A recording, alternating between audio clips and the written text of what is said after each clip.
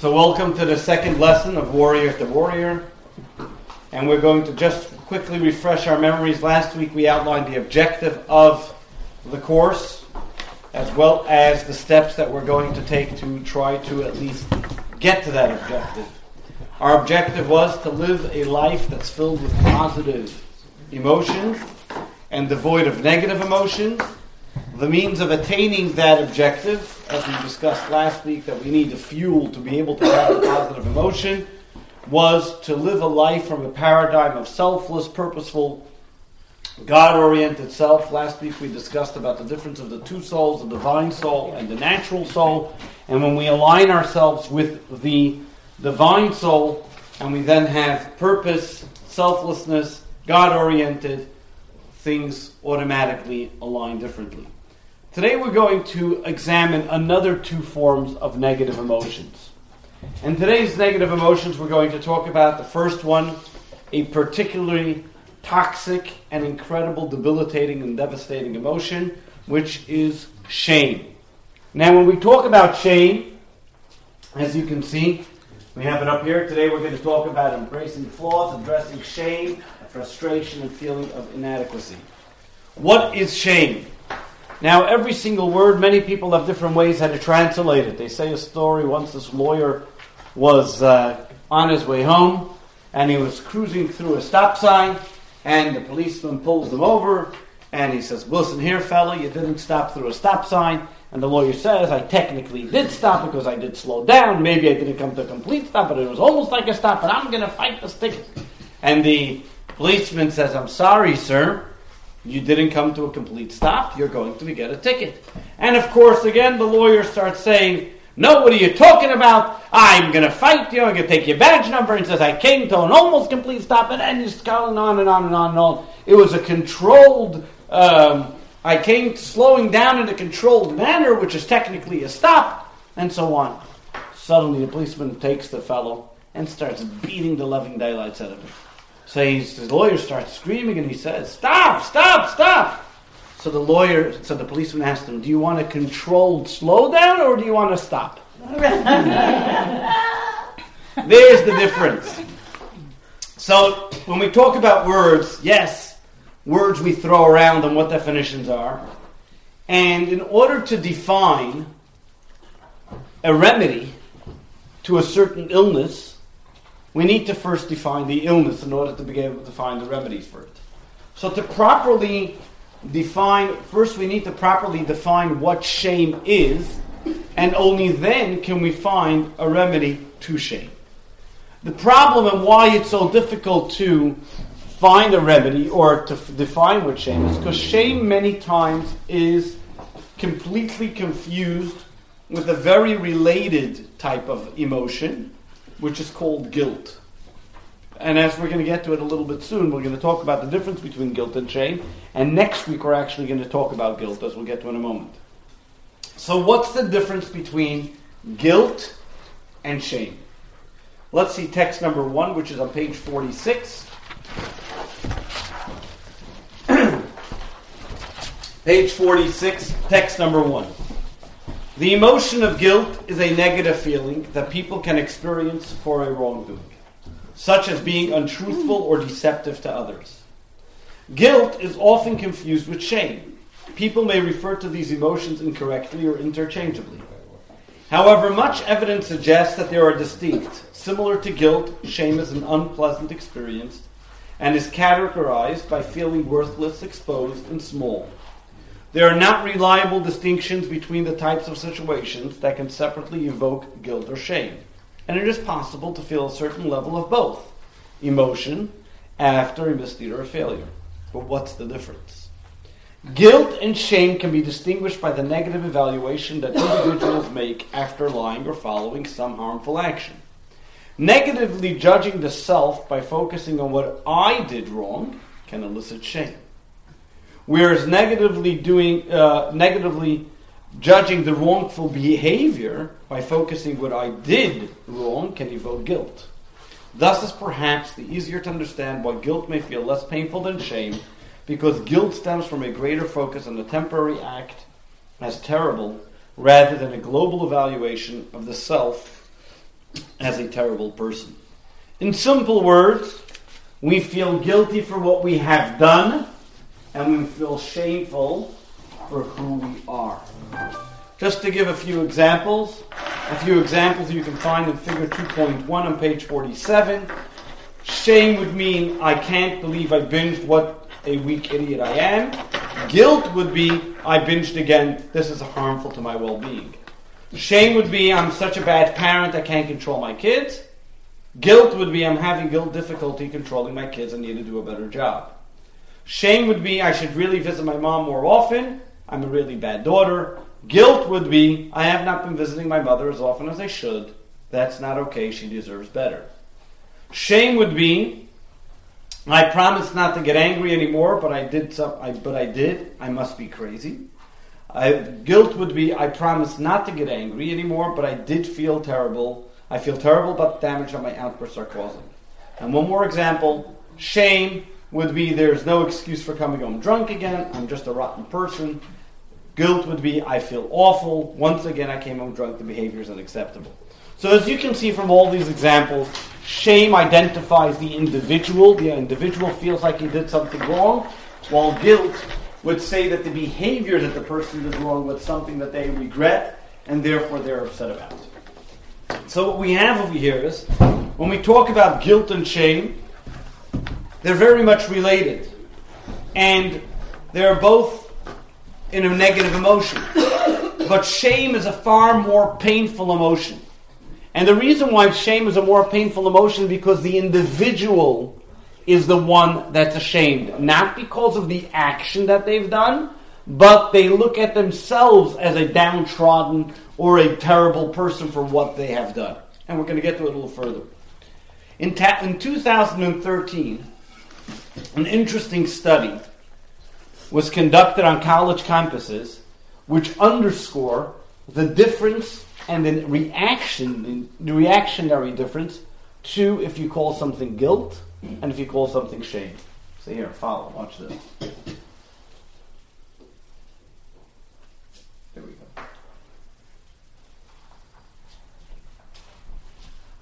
Oops, I skipped with these things, sorry.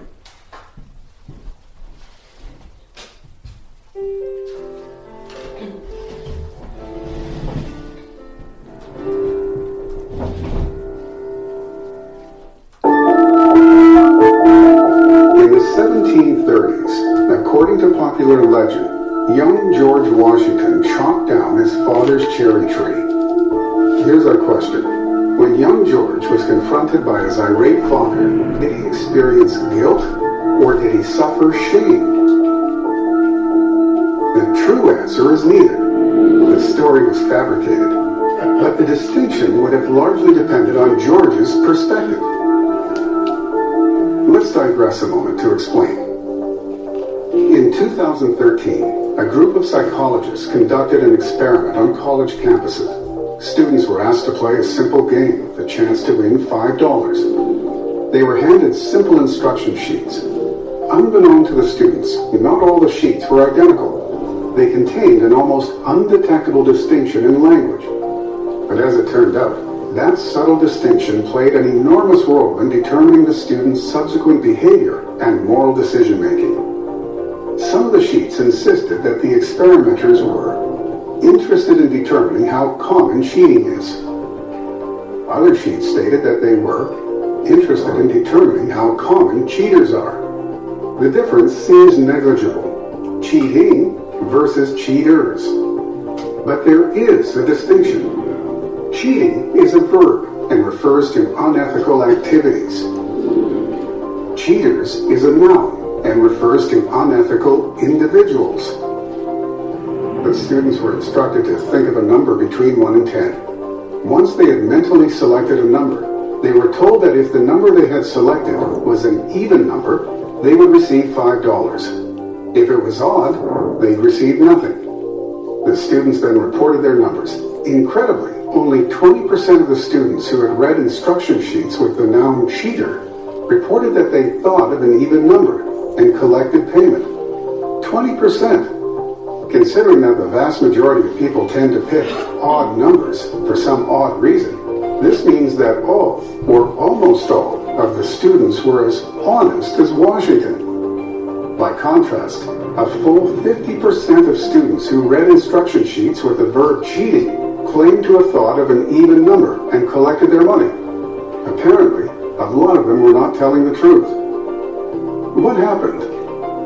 It is all a matter of perspective.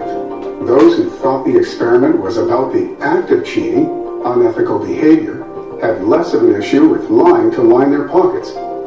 But those who thought the experiment was to discover the prevalence of cheaters, unethical people, preferred to forego the chance to gain some quick cash in order to avoid the internal shame of identifying themselves as immoral. In conclusion, guilt is far less hurtful and far more tolerable than shame. Back to Washington. Had he reflected on his devastating act, he would have felt rather guilty. However, if he had focused on his newfound lowliness as a cherry tree attacker and the destroyer of property, he would have experienced shame, a far more painful and damaging reaction.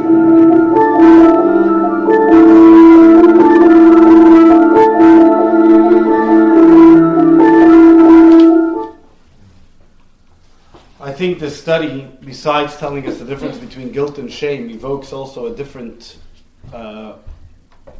purpose, and as well is the importance of words. One word, just the way it's said, can trigger a completely different emotion. So when they said cheating, when you talk about you can make it sound like abstract.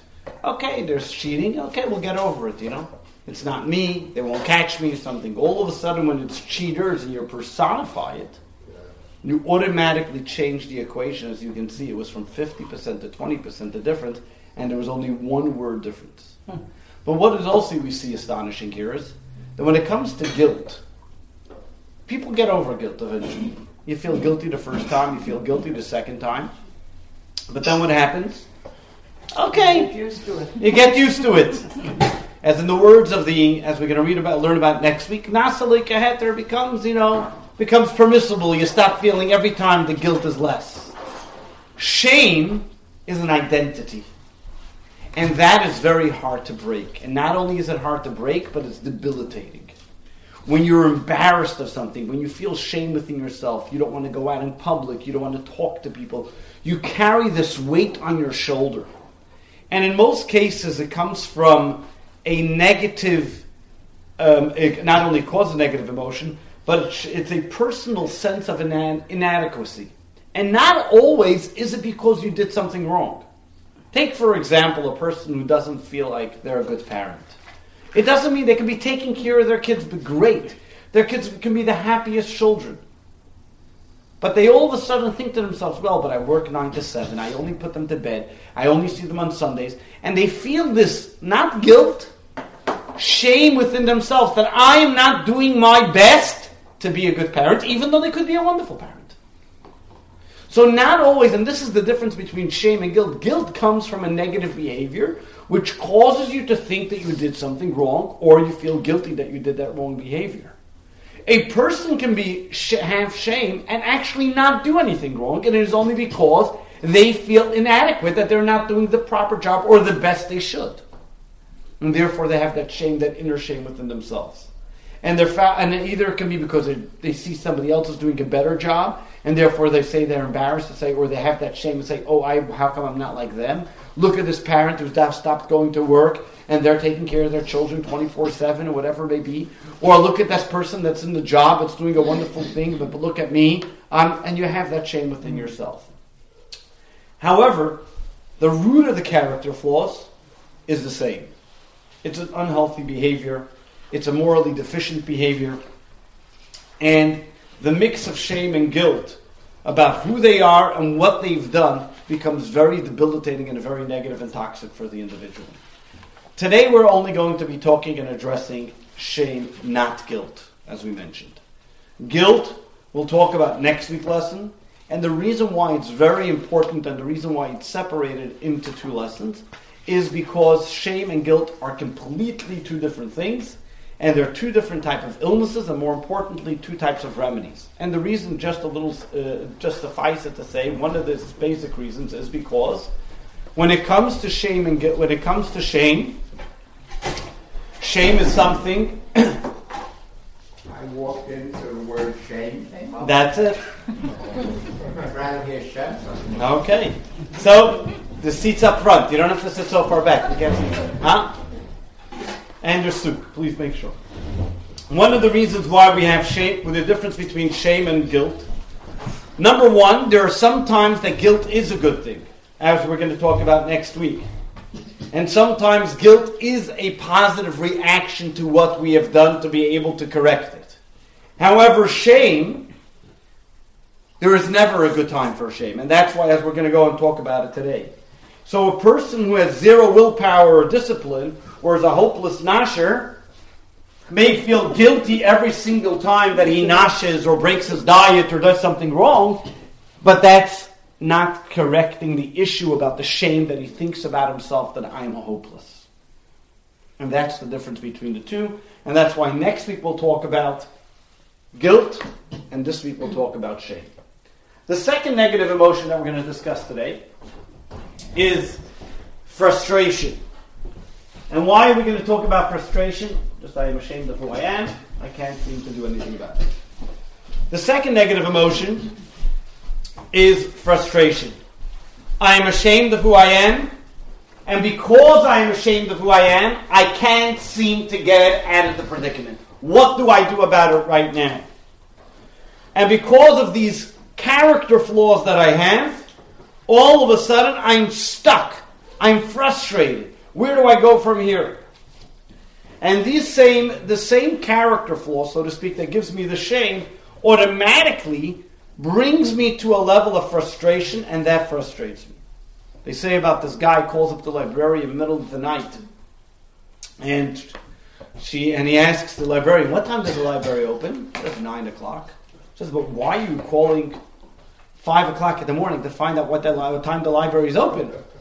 She says, you can't get into the library anyway before 9 a.m. She says, yeah, I know, but I want to get out.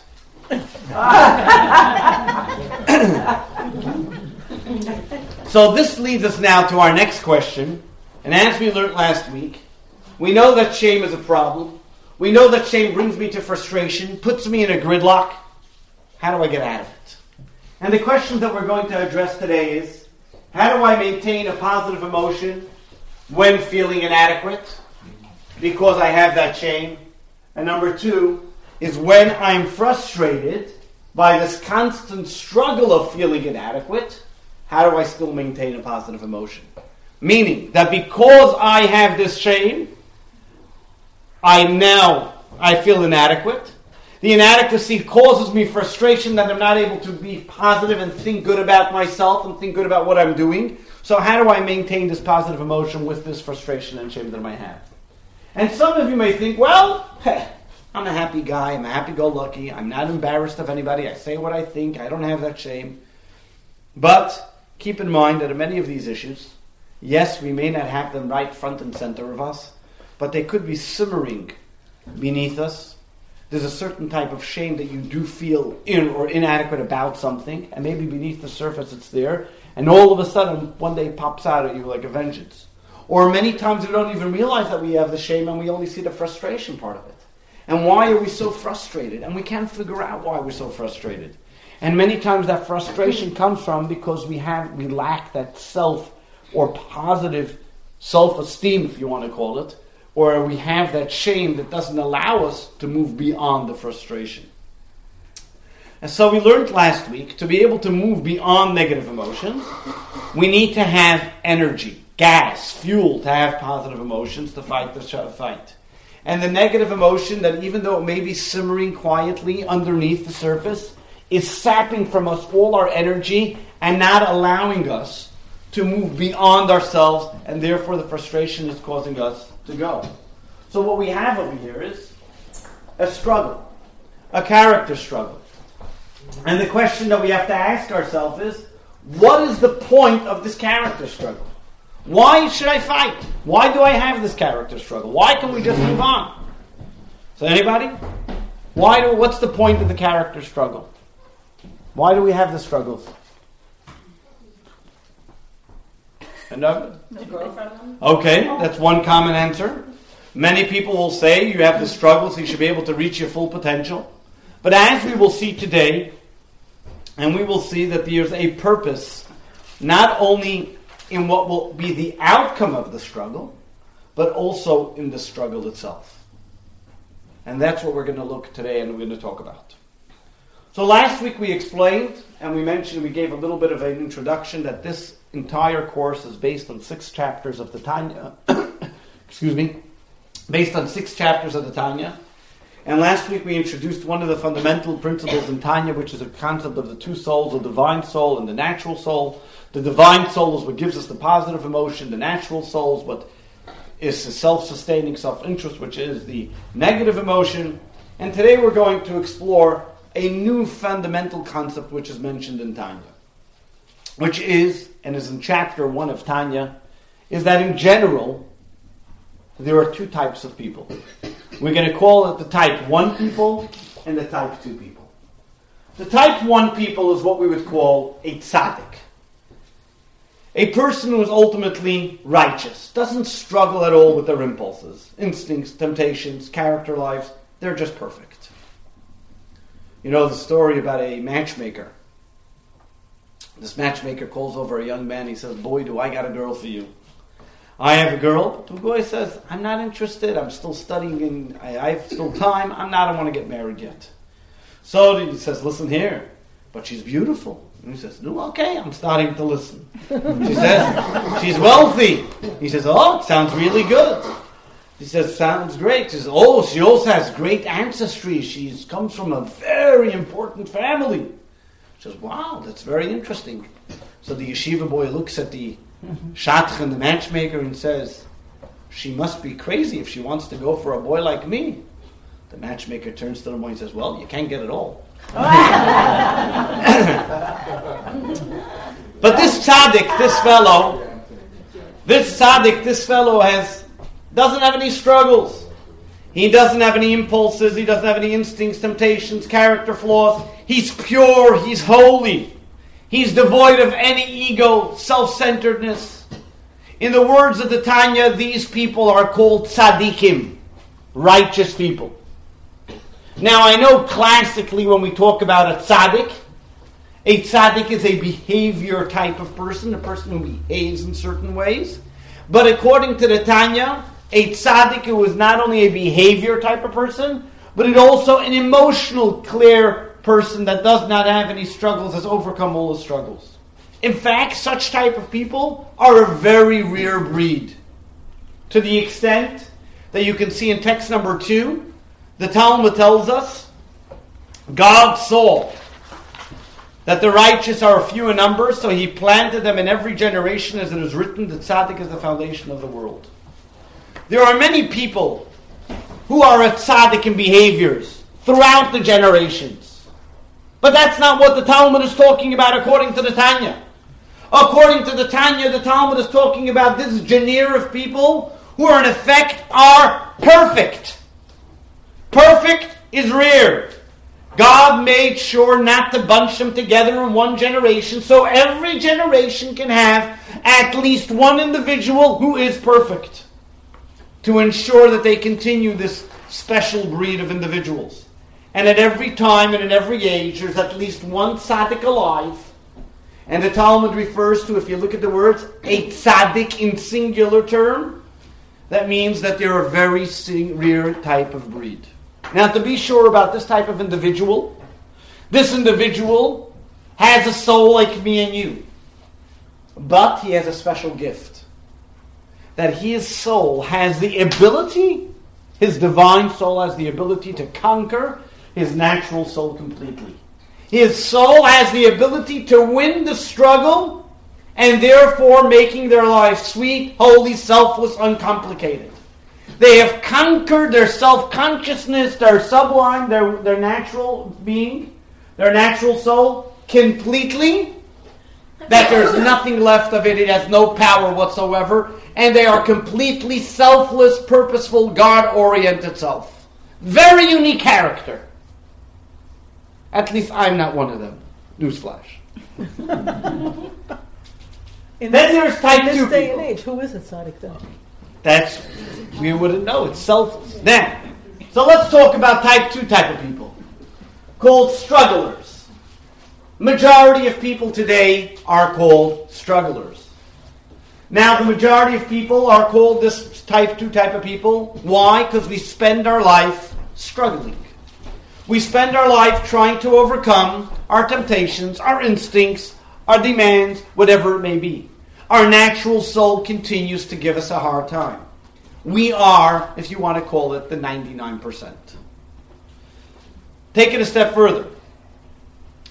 The type 2 type of people have not yet got to the level where they've absolutely overcome their divine soul. And in fact, they will never arrive there. They will always struggle. The type 2 people who successfully navigate and despite their internal oppositions continue to struggle, and in the Tanya's words, they are called Beinanim, the mediocres. Why we call them mediocres? Because we are constantly struggling. We always have an enduring fight. And there's one more step to it. Every single one of us here in this room can be a struggler. Every single one of us can reach the level of a Beinoni. We all can be type 2s. Not all of us can be a tzaddik, because if we weren't gifted with that ability to overcome the natural soul. Now again, yes, the tzaddik needs to work to be able to overcome the natural soul, but he has the gift and he has the ability to do it. 99% of us were not even given that gift to be able to overcome it. It is an eternal struggle. Let's see text number 3. In the words of the first Chabad Rebbe in the Tanya, on page 49. The status of the Beinoni is attainable for all people. Achieving the status ought to be a very personal goal. At any time, any person can be a Beinoni, because the Beinoni does not have an aversion of the unholy. To have an aversion of the unholy is not practical for all people, because that is a feeling that we cannot necessarily control. And not at all times are alike. The Beinoni's task is only to turn away from evil and do good. In actual practice, in deed, speech, and thought. In these areas, the choice, ability, and freedom are given to every person to act, speak, and think in the way that are contrary to the desire of the heart, even diametrically opposed to it. To change one's feelings, on the other hand, namely, to truly detest the unholy, absolutely, or even less than that, this is only possible one has a great intense love for God, the kind of ecstatic love, that divine bliss that is similar to the pleasure experience in the world to come. Of this experience, the sages said, you will experience your world in the world of lifetime, but not every person merits this. So last week we discussed about the two souls, the two selves, the two identities, the divine mission versus the natural mission. Type 1 people are especially endowed with a divine soul that has the ability to overcome a gift that God has given them, that they experience the world to come in this world. What is the world to come? Let's think about it. What is the world to come that we talk about? That as Jewish people, we live in two worlds. The current world and the coming world. What is the coming world? The coming world is a time and experience where we bask in absolute holiness, in absolute spirituality, where we have a love of God which is eternally effective on us and changes our character.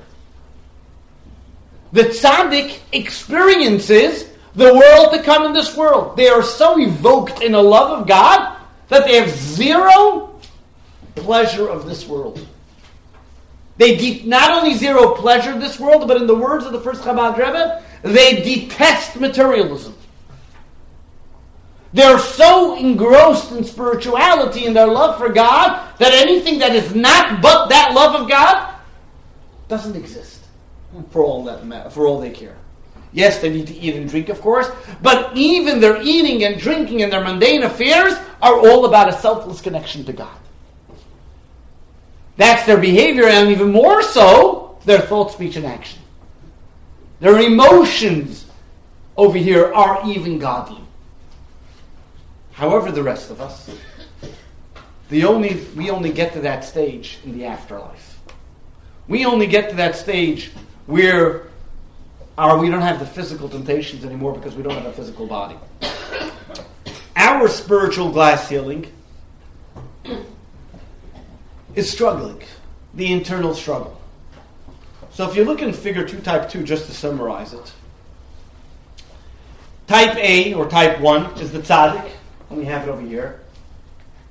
He's perfect, he's flawless, but they're a rare breed, and it's a special gift from God. Type B, or type 2, is called a Beinoni, struggler, internally flawed, but a lot of the overwhelming majority of us, at least I can speak for myself, right, are struggling.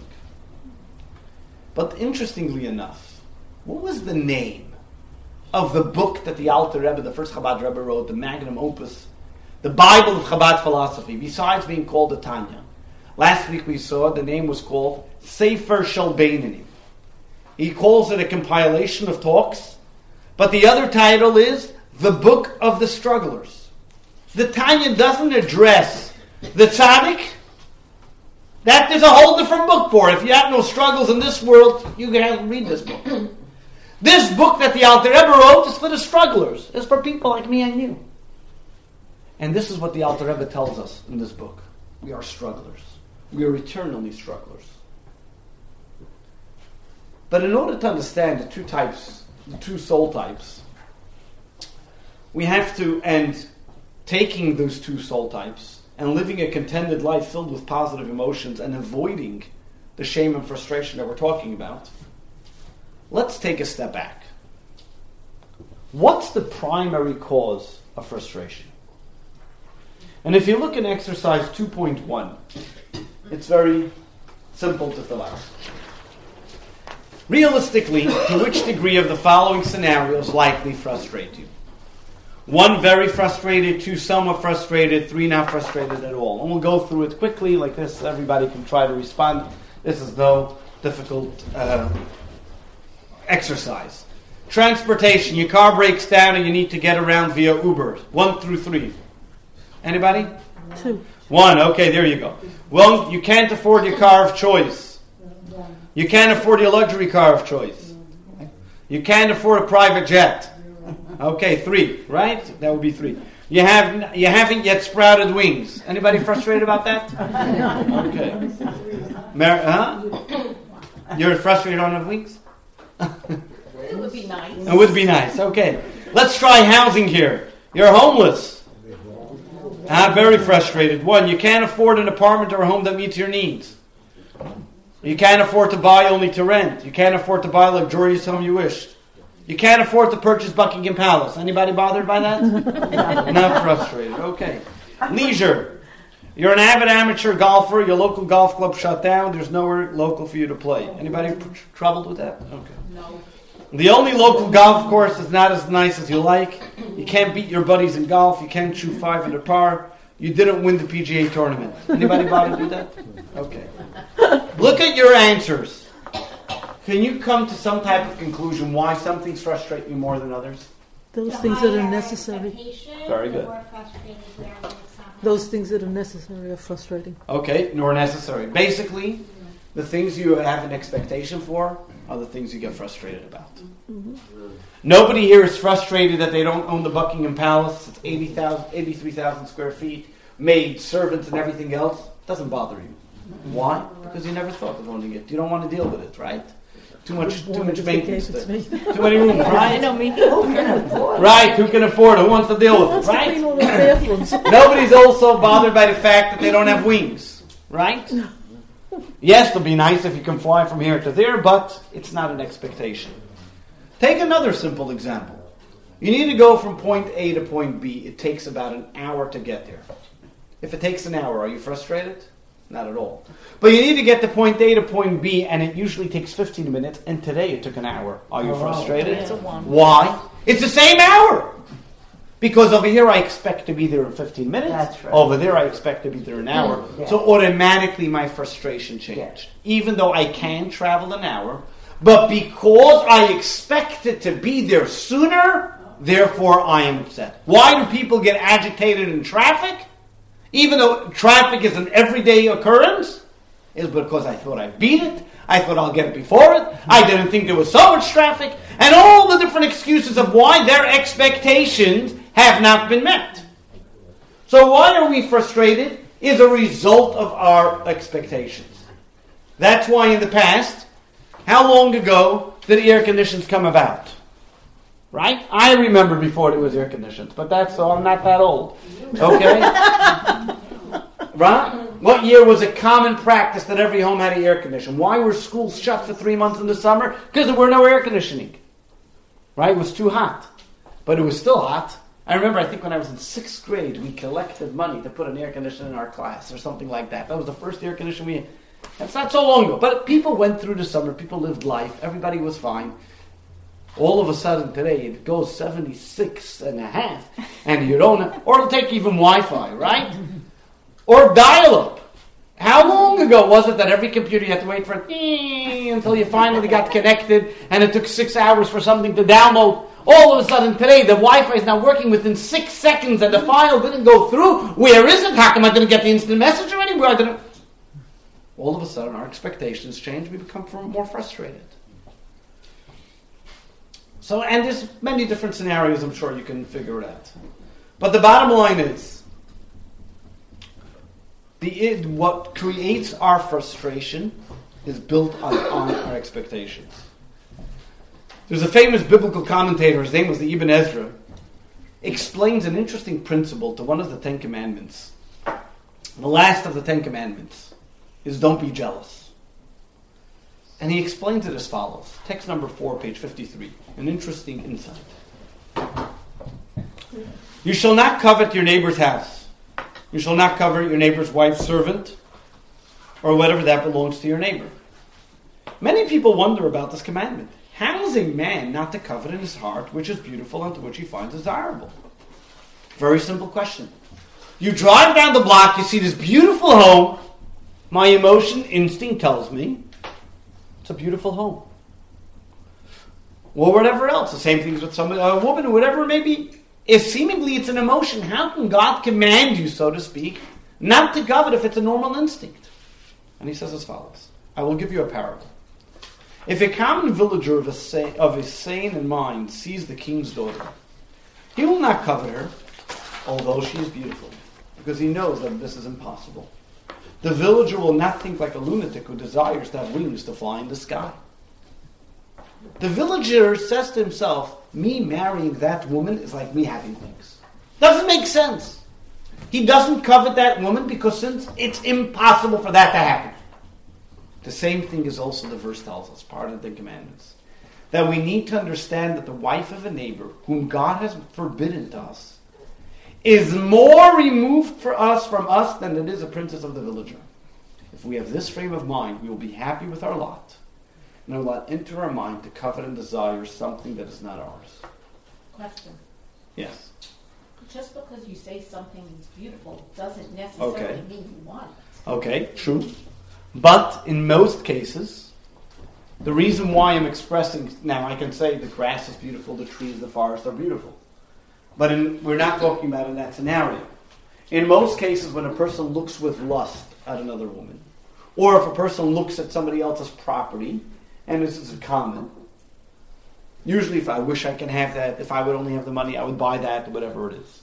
What the Torah is telling us, and this is an interesting thing, most unhappiness comes from, especially in relationships and in financial matters, when people are lacking a certain amount of money, is because why can't I be like the Joneses? That family down the block has it. Or this person has it, if this person's like that. And all of a sudden you feel, hey, if they can have it, why can't I? But if we take this concept, what the Ibn Ezra says,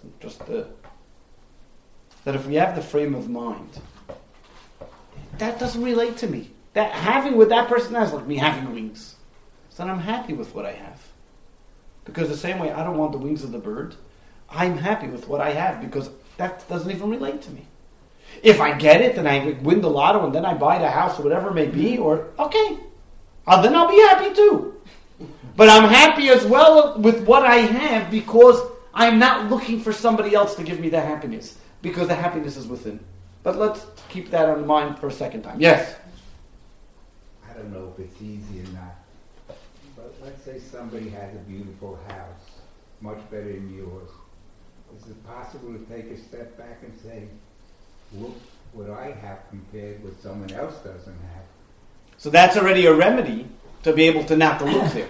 What the Ibn Ezra is going a step before that is that I don't even look at the house as something as deficient in me, because that doesn't even apply. It's like I look in somebody's house in Montana. I couldn't care less how big his house is in Montana, because I'm not planning to live there. I don't want to live there. Take your 40 acres that you own in Montana and keep it and go. Have a nice day with it. I'm not jealous of it. Why? Because it doesn't apply to me. So the same thing is also down the block. The neighbor that has a big mansion doesn't apply to me. But then the neighbor next to you might have a dump. Yeah, that's also true. Okay. That you definitely. But taking on this principle, the Alter Rebbe explains. But let's take this principle. The Alter Rebbe explains the frustration that somebody can have from their internal struggles as a result of unrealistic expectations. Most of the times that we are despondent and we are saddened and we are negative about ourselves and saying, why am I not this or why, is because we have a certain expectation within ourselves of who we ought to be, and we are not that. And because of that, we have shame, and we get frustrated and upset and lock ourselves up because of it. And what happens is that a person can think, on the contrary, that's a very good thing. Seemingly, if I am unhappy because of who I am, that's great. Maybe I'll become better because of it. And the Alter Rebbe comes along and says just the opposite. If you are unhappy because of you feel that you are not living up to who you are, you know where that comes from? Egotism. Because you really believe that you're Mr. Great. It so happens to be that I'm not living up to Mr. Great, so therefore I'm all sad. So comes the Alter Rebbe and tells you, you know what, you're not Mr. Great. You're a struggler. We all struggle. And therefore, you should know that these thoughts are not coming from a holy place. Let's see it in text number 5, in the words of the Alter Rebbe. To the contrary, page 55. Despondency over your spiritual struggle stems from an inflated self-assessment, from not recognizing your place. The delusion leads you to feel badly that you are not on the level of the perfect person who is certainly not bothered by such foolish thoughts. Therefore, he says, know your place. You are very far from the level of a perfect person, and perfection ought not to be your goal. Rather, you should aspire to be a Beinoni and never for a moment to fail in thought, speech, and action. And this, after all, is the lot of the Beinoni and their task in life to struggle against and subdue their negative impulses. Tanya asks us to internalize and say, what is your expectations? What causes frustration is unreasonable expectations.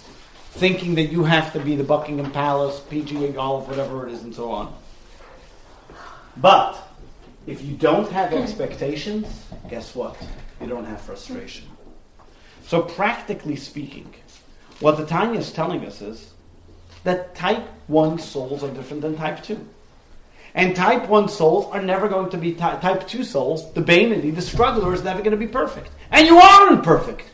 So if you're upset and you're despondent because you're not perfect, guess what? Get over it. Not only get over it, your despondency is coming from a negative place. It's coming from your ego. And therefore your despondency is not accurate, is not purposeful, and is hurting you.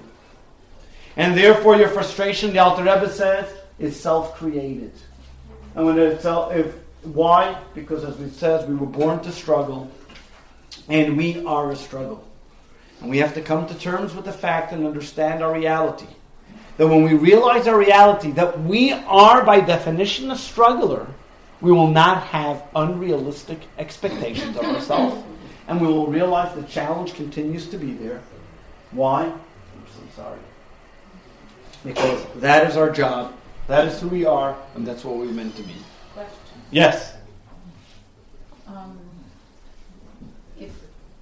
If we don't have a higher expectation for ourselves, then we may not improve ourselves either, though. Okay, good question.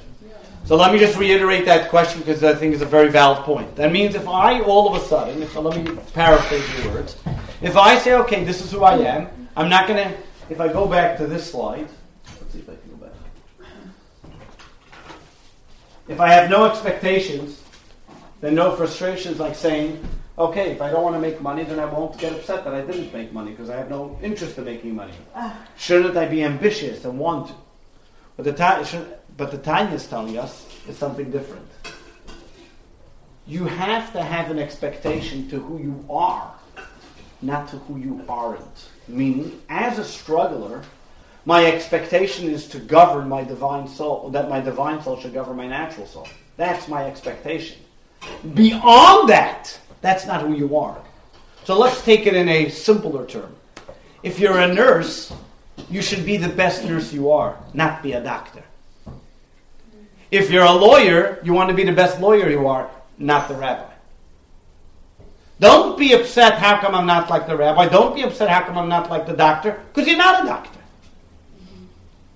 Same ideas also. We are strugglers.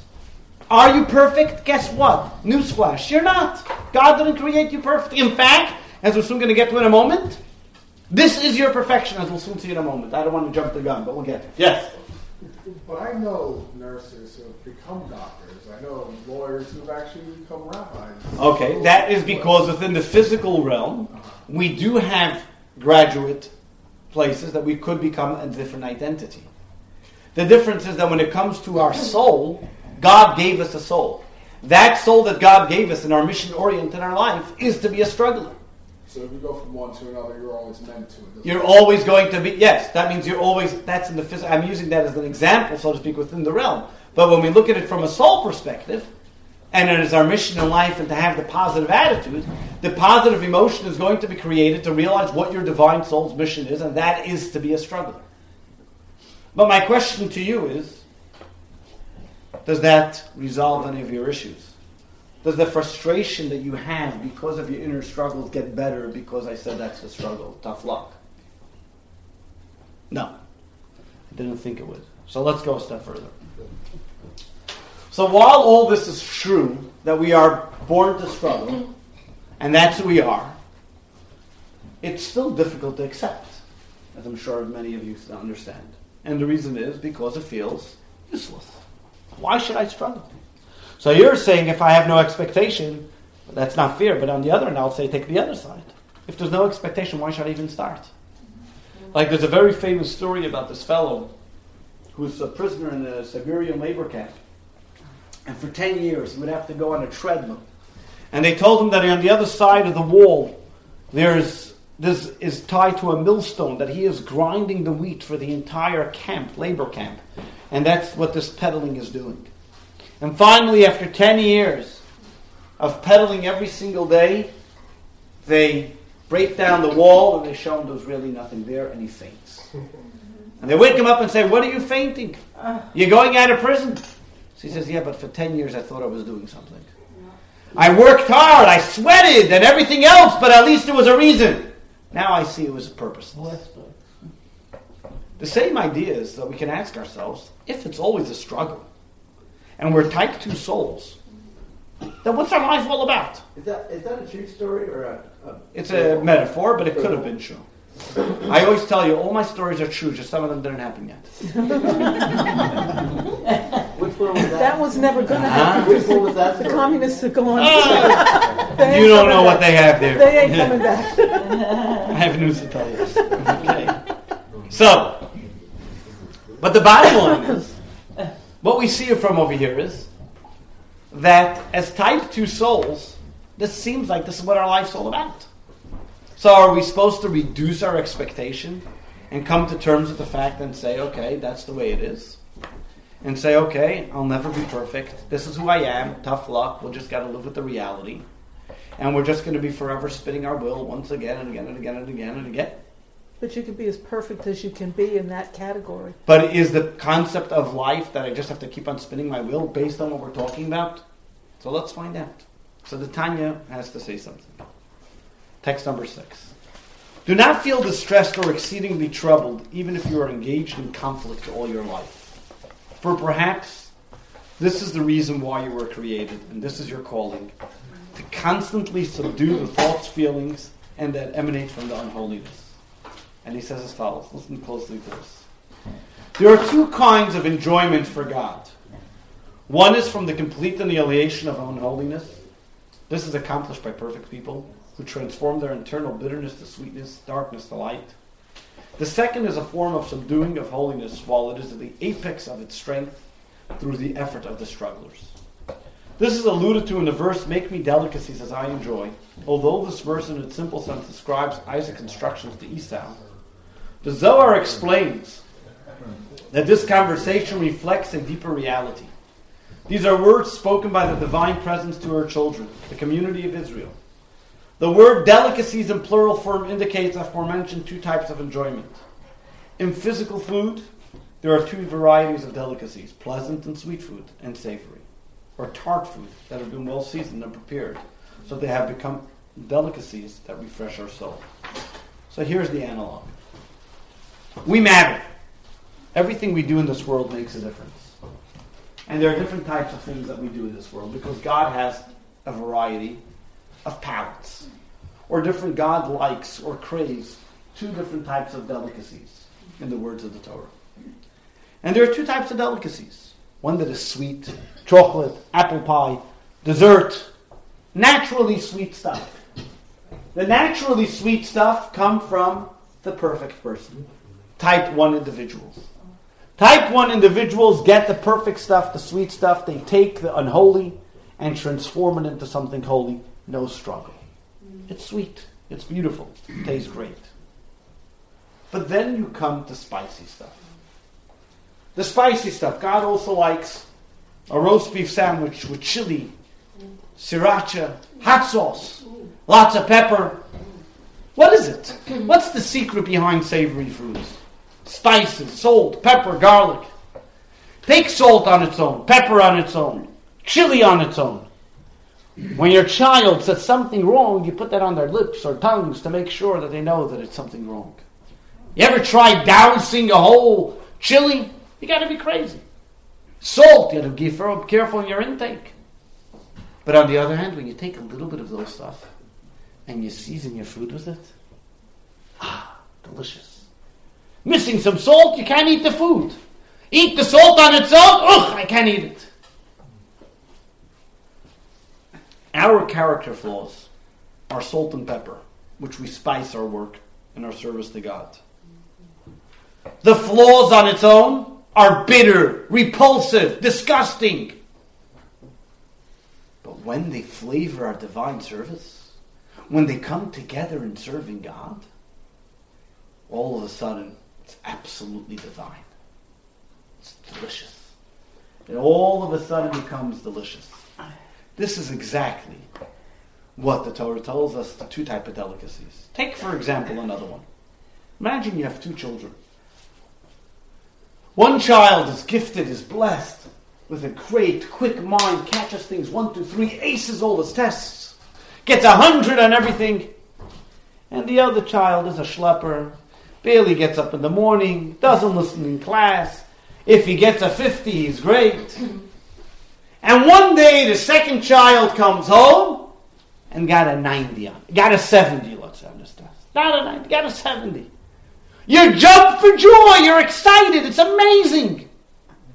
The other child gets a 70, you say, "Oi, where were you sleeping in class?" What happened? What's the difference? One's a struggler, and one's the perfect child. And even though the struggler only got a 70, that was great for that child. That's beautiful. That enlightened you. They both give you nachas. One nachas is in the 70, and one nachas is the 100. They both give you aggravation. The other one doesn't give you any aggravation. And that one could give you aggravation if it gets to 50. Hasidism uses an example of a parrot to illustrate this idea. Look at this in text number 7. You wonder why a parrot. Here you go. Page 58. The hearts of kings are unfathomable. This possesses a difficulty which one wishes to capture a king's attention with an impressive gift in order to request something from him. After all, even valuable gifts are no consequence to the king. However, when we bring the king something surprisingly original, such as a talking bird, this is precisely the kind of gift that impresses the king.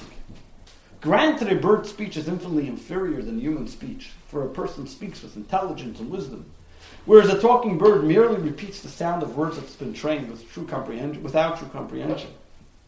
And even then, its enunciation is inferior to that of the human. Nevertheless, because it is a delightfully original phenomenon, it impresses the king favorably. A similar dynamic plays out before the king of the universe, whereby God's ultimate purpose for the creation involves souls in the material world, not angels. It is true that angels have a love and awe of God and profound understanding of divine, whereas the service performed by souls is one they cannot compare to angel service. Unlike the angels, our service requires tremendous effort and exertion. And after all the effort, our work still cannot be compared to the angels. Nevertheless, the angel service offers nothing surprising, for they do not inhabit a world of unholiness. By contrast, the service performed by souls down here emerges from a background of unholiness. And even only after overcoming an evil inclination that entices and tempts the person, God views such a first service delightful novelty. What is the example? Take a parrot. What's a parrot? It mimics a few words somebody else says. But everybody goes, wow, unbelievable. Because it's something unique. It's something you wouldn't expect. The same idea is also when we pray. Angels pray. But they're automatic conduits to God. There's nothing different. It's what God's used to. All of a sudden, a person comes along and he prays. And this person, in order for him to pray, he has to take off time of work. He has to wake up in the morning. He has to beat the evil inclination, smash the alarm clock. He has to be able to subdue all the different temptations and all the different distractions of the world and pray. God says, wow, that's amazing. This is what I appreciate. That you don't get by angels. The struggle that the individual has to be able to give God with our flaws and imperfections. It is our flaws and imperfections that bring us to that state. That's what makes us the unique. That's what makes us different. If we would just be this perfect individual, it's another angel. Who even notices it? But over here, it's because we have those flaws and imperfections, like the parrot, because we don't speak clearly, and we're not used to usually speaking these words, and we do. All of a sudden, there's a special chamber on high where it goes to. But there's even another reason that our struggles, we shouldn't be dismayed because of our struggles. Text number 8. The lot of strugglers in their task in life is to subdue the negative impulses and the thoughts that these impulses spawn, to completely divert their minds from such thoughts and utterly reject them, as has been explained earlier. Every time a struggler expels a negative thought from the mind, listen to these words, the force of unholiness below is suppressed. Because a stimulus from below causes a stimulus from above, the cosmic forces of holiness are also suppressed. The Zohar marvels at the tremendous pleasures of God that derives from the suppression of holiness below. This causes God's glory to rise above all, an unparalleled descent, a feat not accomplished through any other praise. The Tanya over here tells us a Kabbalistic phrase that the human being is a microcosm of the cosmos. Everything that we do has an automatic effect in the worlds above us. And when we behave a certain way, this triggers an action in the world above us. So where we have in the macro, in the world at large, there is something called klipa, translated as husk. Literally means shell, husk, where it's the source of everything unholy. And when we suppress our natural soul, our evil inclination, our husk within ourselves, and we shine and we struggle and we overcome our struggle, we have now suppressed the unholiness the way it is above as well. But the Zohar says even more so. The Zohar, the Bible, Kabbalistic philosophy explains that automatically when we suppress our personal husk, our personal klipa, a cosmic light that has never been shown in the world before automatically shines in the world only because of our suppression of our natural soul. A divine energy comes into the world which was not there before, because the struggle is not only a suppression that happens within us, is a struggle that also happens above, and that suppression suppresses the evil or unholiness above, and therefore shines a great light into the world. So the next time you feel shame, frustration because of an inappropriate thought or feeling, contemplate for a moment that your petty struggle that you are having right now has a mind-boggling effect. That when you say, I wake up in the morning and I don't want to go to shul, but then you overcome it, you have now brought in cosmic difference into the world. You have suppressed your implication of you just dismissing a negative thought. You're automatically unleashing a divine light into the world, a divine energy throughout the cosmos. So it's not just your struggle. It's not just your struggle, but it's the entire universe struggle.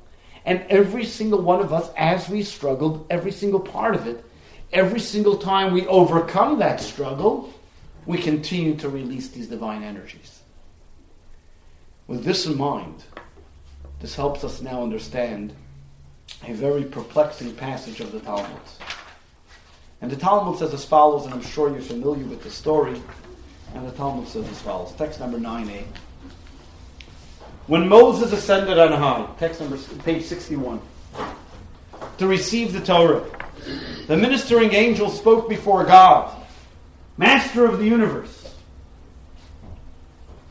What business does a mortal being have among us? He has come to receive the Torah, God answered.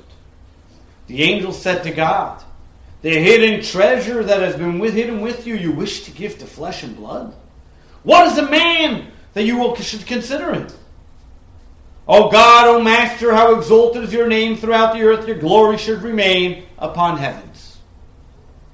The angel's argument to God was, don't give the Torah to human beings, they'll just mess it up, leave it up here. Answer them, God said to Moses. Now imagine, Moses is standing on high in Mount Sinai, hasn't eaten for 40 days, 40 nights, is there to get the Torah and bring it down from heaven. All of a sudden the angels say, what are you taking? What are you, human beings, what are you going to do with the Torah? You know what the Torah is? How are you going to use the Torah? You're going to ruin the Torah. What are you going to do with it? God's gift, and you're giving it to mortals. And the angels have a right. They say, keep it. We should have it. Leave it up here in heaven. But God says no. Well, they have a good point. God tells Moses, do you have an answer? What would Moses answer? What did Moshe respond? Text number 9b. Moses said, Master of the universe, what is written in the Torah that you wish to give me? You shall not murder. You shall not commit adultery. You shall not steal. Turning to the angels, Moses said, is there jealousy among you? Is there an evil inclination among you? And the angels immediately conceded. Now look at the answer that Moshe gave. The angels are arguing that the human beings are unworthy of receiving the Torah. Why? Because they are mortals with challenges of the evil inclination. What is Moses' answer? You know why we should get it? Because we have an evil inclination. Isn't he feeding into their rationale of why we shouldn't get it? On the contrary, Moshe is saying, yeah, we have an evil inclination. So that's exactly what the angels are saying. Keep it on high, because you guys are a bunch of corrupt individuals. You got challenges. We can just study Torah without issues. But what was Moshe answering? Over here is the perspective and the difference between what Moshe viewed as the evil inclination and what the angels viewed the evil inclination. The angels viewed the Yetzer Hara, the evil inclination, as a character flaw, as an unhealthy impulse, a liability. You're not going to be able to study the Torah properly. But Moshe said just the contrary. The greatest gift that God has given us is the evil inclination. Why? Because God derives pleasure from service precisely because we have a Yetzer Hara. because we have impulses, because we have obstacles, because we have challenges. That's why God loves us.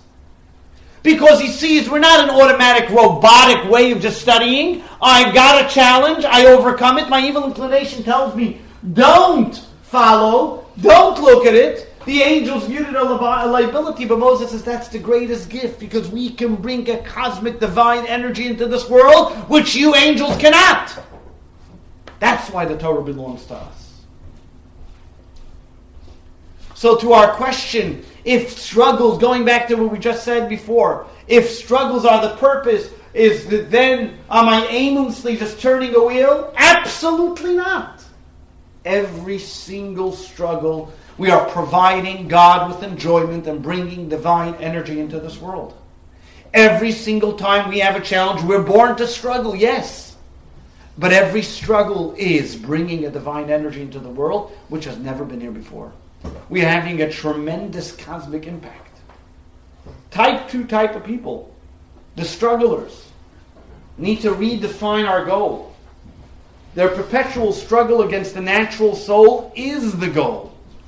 The goal is not like we started off with the class and one of us suggested that maybe the struggle is because it gets us to a better place. Absolutely not. The struggle is the better place. The struggle is the place that we're at. The struggle is the way we subdue our natural soul. The struggle is the capability that gives us the ability to bring a divine light into this world. The struggler is a perfect individual because only the struggler can bring that divine light and therefore is no less valuable than type 1 people. Type 1 people have their job. Perfect. But type 2, the struggler, is exactly what we are supposed to be. The struggle is not an impediment to our goal in our way of serving God. It is our way we serve God. This is the way we serve God. So to our question, shouldn't our expectations be higher? Absolutely not. Because that's not who you are. Your job is to struggle, meaning your service to God is to subdue your natural soul all the time, work on it. Times fail, times we win. But every time we win, that is our job. So if we feel that our purpose in life, and this is where the frustration comes. Where does the frustration come from? Because if we feel that our purpose in life is only to do the right thing, if we feel that our purpose in life is only to be perfect, if we feel that our purpose in life is only to be the final product, the goody good, that's our mistake. That's not our purpose. That's where our frustration comes from. Our purpose is to be the struggler, doing mitzvahs with my character flaws, with my challenges, with my heavy heart waking up in the morning, with saying that I don't want to do it, but I still do it. That's who I am. It's like saying, I want to buy my wife a gift, but I'm too lazy. The store closed already, so I never got to the place on time, and therefore, I'm just a hassle. I'm just a pain in the neck. But the truth is that the struggle is what God wants. That's the gift. The struggle and the product is what God wants from us. But which one is the greater gift? Who's to say? That's not our decision. Maybe God wants the struggle more than the actual gift. Because as the words of the Zohar, every single time we hold back that evil inclination, a divine light comes, even greater than the light than if I would have transformed it. We now understand that the Jewish perspective is way deeper than what we started off with saying, what are struggles for? Most people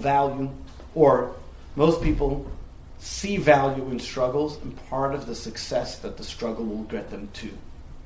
Most people look at struggles. In fact, if you look at the Webster's Dictionary, defines a process, meaning a natural phenomenon marked by a gradual change that leads us towards a practical result. So people that are starting a business will say, I got to lose money in order to make money. I got to, if there's no money, what are they called? No pain, no gain, or whatever it may be, and how we translate different struggles. That's because we don't view the struggle as a means, as an end. We look at it as a means to an end.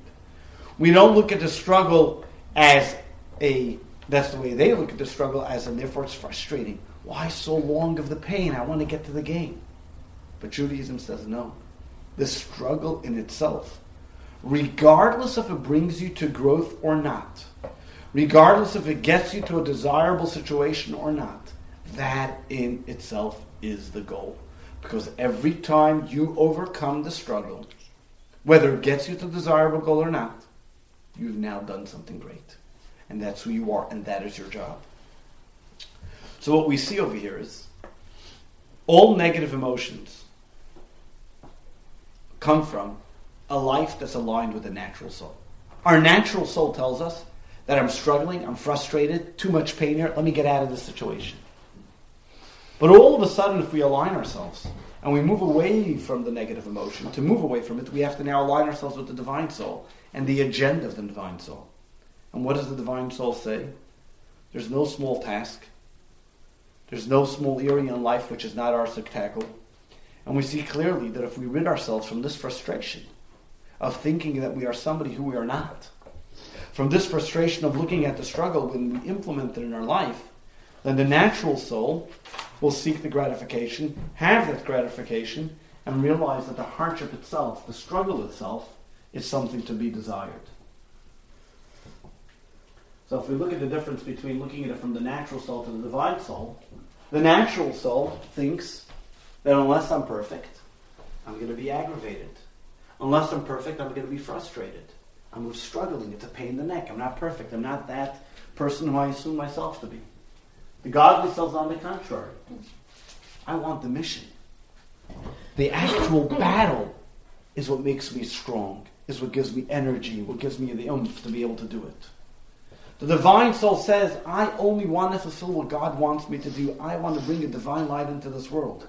And if the struggle is the mission, that's wonderful. Why would it be a source of frustration? I only get frustrated if I think that I'm just peddling something that gets me nowhere. I only get frustrated in a struggle if I feel that I want to be out of it. But if I know that this is who I am and that the struggle is what I am meant to be doing, then I don't get frustrated. On the contrary, if I'm frustrated that I want to be out of the struggle, it's like frustrated that you want to have wings, because that's not who you are. Let's see in text number 10. Because what happens to shame and inadequacy then? What do I say then? But if I'm struggling, I feel shameful, I'm inadequate, I'm not doing what I'm supposed to. And here's what the Talmud, the Medrash says. Do not say, I cannot tolerate wearing a garment made of shamus. Text 10. A biblical forbidden mixture of wool and linen. I find the meat of a swine repulsive. I have no desire for illicit sexual relations. Instead say, I can and would, but what should I do, however my Father in heaven had instructed me not to? The Medrash tells us very clearly here, internal flaws and unhealthy desires are not a reason to be ashamed. A person say, oh, how can I think of such things? How can that even come to my mind? The opposite, the Medrash says. Yes, it's natural for you to think that way. We're humans. God gave us an evil inclination. Greatness lies in saying, yes, we do struggle, though I may have that temptation, but I don't act on it. I do the right thing anyway. The natural soul causes me the shame and the feeling and inadequacy. The natural soul will tell me, you're perfect, how dare you even enter your mind? You're out of your mind, how can you think of such things? The divine soul says, no. You're a struggler. And part of struggling means that these thoughts come into your mind, but I get rid of them. And every single time I get rid of them, that divine energy comes. So if we look at the benefits in the model of following our divine soul, to recap, we have the area here is shame, feeling, and inadequacy and frustration that results from our internal struggles. When I follow my divine soul, I negated that by the understanding that character flaws are a gift and that struggles are a purpose in life. Always remember, and back to what you said, God doesn't create anything that's imperfect, and that includes you. Think about it. To say that you're imperfect or to feel certainly shame that you're imperfect is like saying that God is imperfect too, because then he didn't know how to create us. He made a broken vessel. Our imperfections are a gift that God has given us that we can challenge ourselves to be able to say, yes, I'm imperfect, but still I'm able to bring a divine energy into this world by having that struggle and overcoming it. So you can see in text, exercise 2.2, what area of your life can you adapt the divine self-perspective, thereby reducing feelings of shame, inadequacy, and frustration? You can write that down here. What we see over here is that the Alter Rebbe concludes the following. And he says, text number 11. When we subdue unholiness below, we cause a great revelation of God's glory and holiness in the higher worlds. From this holiness issues a sublime holiness unto us below, to assist and empower us in our service of God. This is what the sages had in mind. When we sanctify ourselves a little below, we are sanctified much more from above. In truth, we are not holy, nor are we removed from the unholiness that is full strength in our hearts. Yet, when we subdue our holiness and act in a holy manner, ultimately we'll be truly holy and separated from all unholiness. This is due to the holiness we receive from above, which helps us gradually expel all unholiness from our heart. And here's the third step, which is talking about expectations and going higher. There's another benefit from inner struggles. Because what happens, let's go back to the example of the child that only got 50s and finally got a 70. What happens when you get a 70 finally? What does then the parent say? Wow, you can get a 70. Let's work on 80 now. Same ideas with God. God says, you know what? I know you're a struggler. But today, your struggle was in a thought, in a speech, or in an action. Tomorrow, we're going to up the ante. We're going to get you past even a more difficult struggle. You're going to get even stronger and stronger, because the more we intensify ourselves with our divine light, the stronger we become, and the more we grow. And we will always struggle, just the struggle evolves. And it becomes a different type of struggle, a holier struggle, an easier but a more difficult one. So once we become successful in the struggles, the battleground changes, but it's still the same war, it's still the same idea. And the point is that we may become perfect in those areas, and we'll become content to the natural soul. I say, okay, I got this. I get up in the morning. I don't have the problem of going to shul or doing a mitzvah or learning some Torah or whatever. Okay, that's not my struggle now. But then all of a sudden I have a new area in life, which may be difficult for me, that I tackle then. And guess what? Because you saw you were able to tackle the other thing, you'll see you'll be able to tackle this. And then once you grow from step to step, so after all is said and done, we are able to continue. And that is because we will never rid ourselves of the natural soul. As long as we live in our bodies, our materialistic life, there will still be a certain selfish element that will try to subdue us. And the greater we subdue, and the more we subdue, and the more control we have, and aligned we are with the divine soul, the better we get with controlling the struggle, so to speak, controlling the war, controlling the attitude of how it goes. So if we're struggling with anger, let's say, and I finally subdue and realize how to control my temperament. Okay, I got that aligned. Okay, now the next thing is I got to go to the opposite side. Let's be kind. Let's be nice, or whatever it may be. And all these type of struggles help us then, as we know, that when we start a little bit, all of a sudden this changes. And what happens? We have a character refinement. So automatically the struggle now does the benefits that we have of it. Number one, so there are three benefits from aligning ourselves with the divine soul concerning shame and frustration. When we realize that we have our struggles, and we know that our struggles come from God, we know that the struggle, number one, benefit is it brings God pleasure.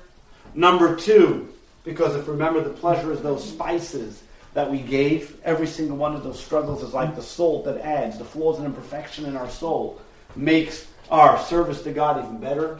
Causing divine revelation every time we struggle, we overcome the struggle, we bring down a divine energy into this world, it's creating a cosmic difference. And finally, number three, the struggler then becomes a recipient of holiness, and makes our character much better. Which then, as we know, struggles are valuable in and of themselves because the fringe benefit, our character becomes better because of it. When you realize that you're able to withhold, and you can see it within yourself, try it one day. When you're tempted to do something, and you say, you know what, today I'm not going to do it. You will come at the end of the day and feel good about yourself that, look, it was challenging, it was tough, but I did it. It's like a marathon. I got through the miles. I was able to do it, whether it's a diet, whether it's a temptation, whether it's a going to shul, whether it's a spiritual or physical thing, whatever it may be. The struggle that we finally are able to subdue that emotion, that the natural soul wants me to do something out of an absolute selfish reason. One of the greatest examples you will find, if let's say you weren't in talking terms with somebody for a long time, and you had 110 excuses about it, and finally you said, you know what, I'll make the plunge, I'm going to call that person. When you hang up the phone, and no matter what the response was on the other side, you feel great. Why? Because you've now done something. You subdued your natural temptation, and you've come to the divine soul. You've aligned yourself with the divine soul, which automatically you brought a great light, and you have a character change because of it. One of the biggest issues that we have in this world, especially following the natural soul, is because we're selfish. And we feel entitled to everything, and therefore we get frustrated why we don't have it. I saw today somebody put a meme. What's millennials' favorite question? How does everybody else afford to live what they're on? What they're making? How does everybody else afford to live with what they're making, or something like that, right? Why? Because why should I work? Who's supporting? I have to get it anyway. So that's why there's a frustration. If I feel entitled to something, if I feel I should be able to get something, and I'm not getting it, I get frustrated. So what does the Tanya say? That's not who you are. Realize 1 second. Why am I getting frustrated? Because I'm expecting something. Am I really supposed to be expecting that? Is that really what it comes to me? Not necessarily. And that is in physical and in spiritual, but even more so in spiritual. And with this, we can have more content within ourselves, not be embarrassed of who we are. Because that's who I am. Do I struggle? Of course I struggle. We all struggle. The question is, what do I do about that struggle? How do I react to that struggle? What does that struggle make me? A stronger person or a weaker person? A better person or a less than better person? So, next week, we'll be talking about our character flaws are not per se a reason to be upset, but what about those things that we do cause to slip up, and sometimes drastic mistakes that we do, and all of a sudden we have that guilt. Is guilt a good thing or not? Some used to say guilt is to the soul, what pain is to the body. Is it a true statement? Is it not a true statement? Next week we'll talk about dealing with guilt. What kind of guilt is healthy, and what kind of guilt is toxic. Here's just a summary of what we learned today.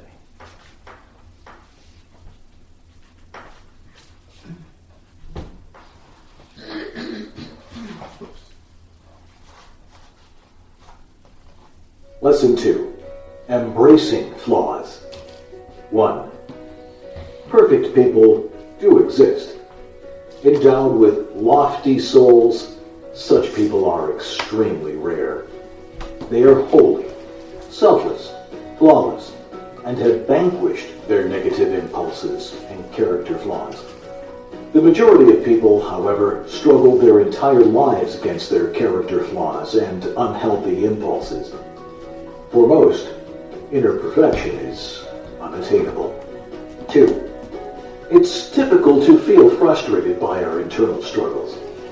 This frustration is a result of an unreasonable expectation of perfection. We need to come to terms with who we are and always will be, and understand that struggling is our mission in life. 3. Common wisdom attributes value to struggle because it's part of a process that leads to a beneficial result. From the Jewish perspective, the struggle is the goal. 4. When we struggle against and suppress our internal unholy instincts, we create a cosmic impact. we trigger the suppression of the cosmic forces of unholiness, unleashing a tremendous amount of divine light. 5. God enjoys the sweet and pleasant service of the perfect person. But God enjoys as much, if not more, the savory, spicy service of the struggler. In fact, God derives exquisite nachas from the extraordinary work of the struggler. Our flaws are not impediments. They are gifts. They make us valuable and cosmically relevant. 6. This perspective also resolves feelings of shame and inadequacy, which result from seeing character flaws as liabilities instead of gifts. 7. Adopting this perspective requires divine soul-focused and mission-focused living and thinking.